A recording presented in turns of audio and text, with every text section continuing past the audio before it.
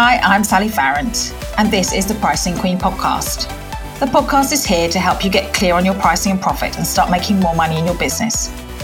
I've got a track record for helping companies get their heads around their business numbers, and now I'm here to show you how to start earning the money you deserve and become a pricing queen yourself.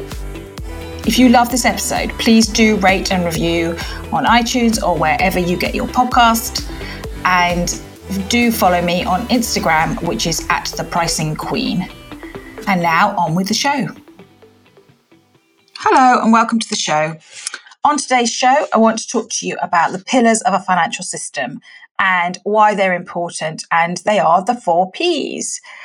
And we'll get into that in just a minute. But before we start, I'd like to tell you about my new freebie, which is called 7 Things You Shouldn't Be Asking Your Accountant.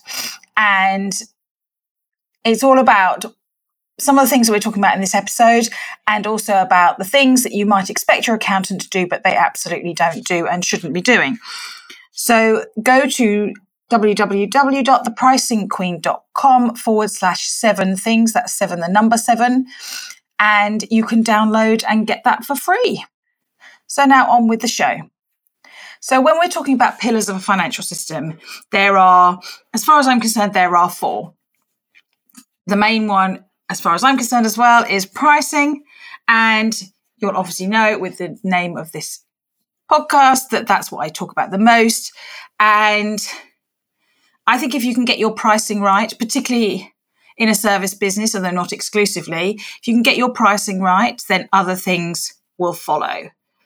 Okay, so getting your pricing right means you can pay yourself more, you can earn more, and you can pay other people to do things, and you can grow your business. And growing your business doesn't always mean getting to be a big agency or a 7-figure business or whatever it is that you want, that you see on Instagram. It's actually about what you want it to be. Do you want to work less? I certainly want to work less. It's not about working more. It's about working significantly less in my business so that I can spend more time with my family. And I've got relatively young children, and I don't really want to be working all the holidays, for example. And in a job, I wouldn't be able to do that.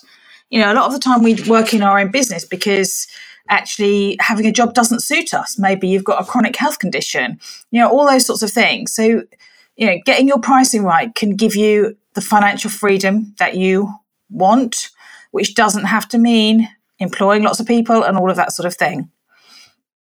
Secondly, I'm going to talk about profit. So in your business, after pricing, so pricing affects your revenue mostly, and make sure that you are being paid enough for what you're doing, but also you need to look at what your business is costing you. So as I always say, if you're not paying yourself, it's an expensive hobby. So you need to make sure that you're paying yourself. Really, really important, and how much that needs to be. And then look at your costs and understand what that is, because profit is basically revenue less costs. And if your revenue is greater than your costs, you're making a profit. If it's less, you're making a loss. So start looking at what your profit looks like and how you might manage that. What would happen if you took on, a virtual assistant? If you had to pay an extra X amount for the next however many months, would you need to put your prices up? What would you need to do?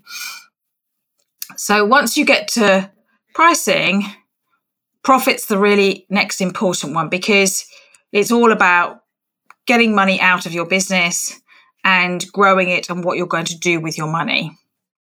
Number 3 is performance in your business. So this is understanding what the key performance measures are, or key performance indicators, KPIs they're called, are in your business. Okay, so it's really important to understand what those are for you in your business. Now, for everybody, that's a revenue. It might be, if you are in marketing, it's a marketing as a percentage of your revenue. It might be that it's how much cash is in the bank. It's also things like profit, how much you're paying yourself. So they're the key financial measures. And then you also need to understand all the other things in your business, like how much are you making from your email subscribers? How many people do you have on your list? What sort of reach do you get on social media? So the things that matter to you and that make a big difference to your business.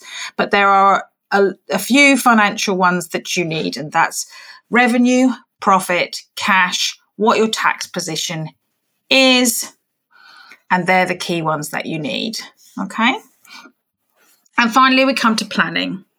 So when it comes to your accountant understanding, the position of your business, they're not doing any forward planning or anything like that. You're doing a year-end thing and it's backward looking, frankly. And what you need to do is look forwards in your business. So you might want to recruit somebody. Let's say you want to take on a VA for several hours a week and you're like, I don't know if I can afford that. Or if you're going to take on a member of staff, you probably want to be able to take on a member of staff for at least 12 months and not be panicking that you can't pay them if you lost a client. And it's kind of doing some of that scenario stuff, which is kind of going, well, look, actually, if my revenue dropped, I can afford to keep this person until my revenue drops this much. Or my VAT bill is going to be this, or I need to be planning to make sure that I'm keeping 19% of tax back for my corporation tax, or 30% for my sole trader accounts.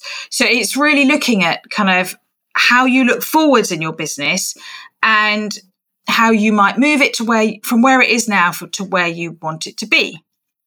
So that's the 4 pillars of a financial system. Let me know what you think. If you could rate, subscribe, and all of the rest of it on your favourite podcast player, that'd be brilliant. If you could leave a review, even better. 5 stars, obviously, welcome.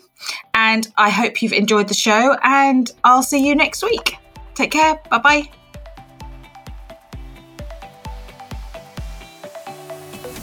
I hope you enjoyed this episode of the Pricing Queen podcast. If you did, please do leave a review, and 5-star reviews are obviously my favourite, on Apple Podcasts or wherever you get your podcasts, and as it helps me to get much better coverage for this podcast and gets more people to hear about the tips and things that I share. If you want to follow me, the best place to find me is on Instagram at The Pricing Queen, and I look forward to seeing you next week. Take care, bye-bye.